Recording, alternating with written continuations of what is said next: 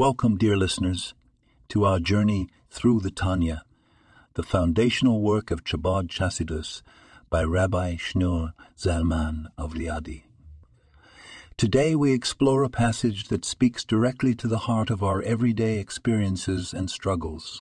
In chapter 41, the Alter Rabbi discusses the concept of transforming darkness into light.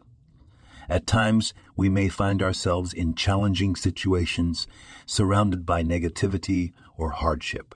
Yet, within this darkness lies a profound opportunity. By confronting these challenges with faith, patience, and a steadfast commitment to our values, we can elevate these moments, turning them into catalysts for growth and light. This teaching is incredibly relevant in our daily lives. Whether we're dealing with personal setbacks, professional hurdles, or even societal issues, the approach remains the same. We are empowered to not only endure the darkness but to actively transform it. By doing so, we reveal the hidden sparks of holiness within every aspect of creation, fulfilling our purpose in this world. Let's carry this message with us.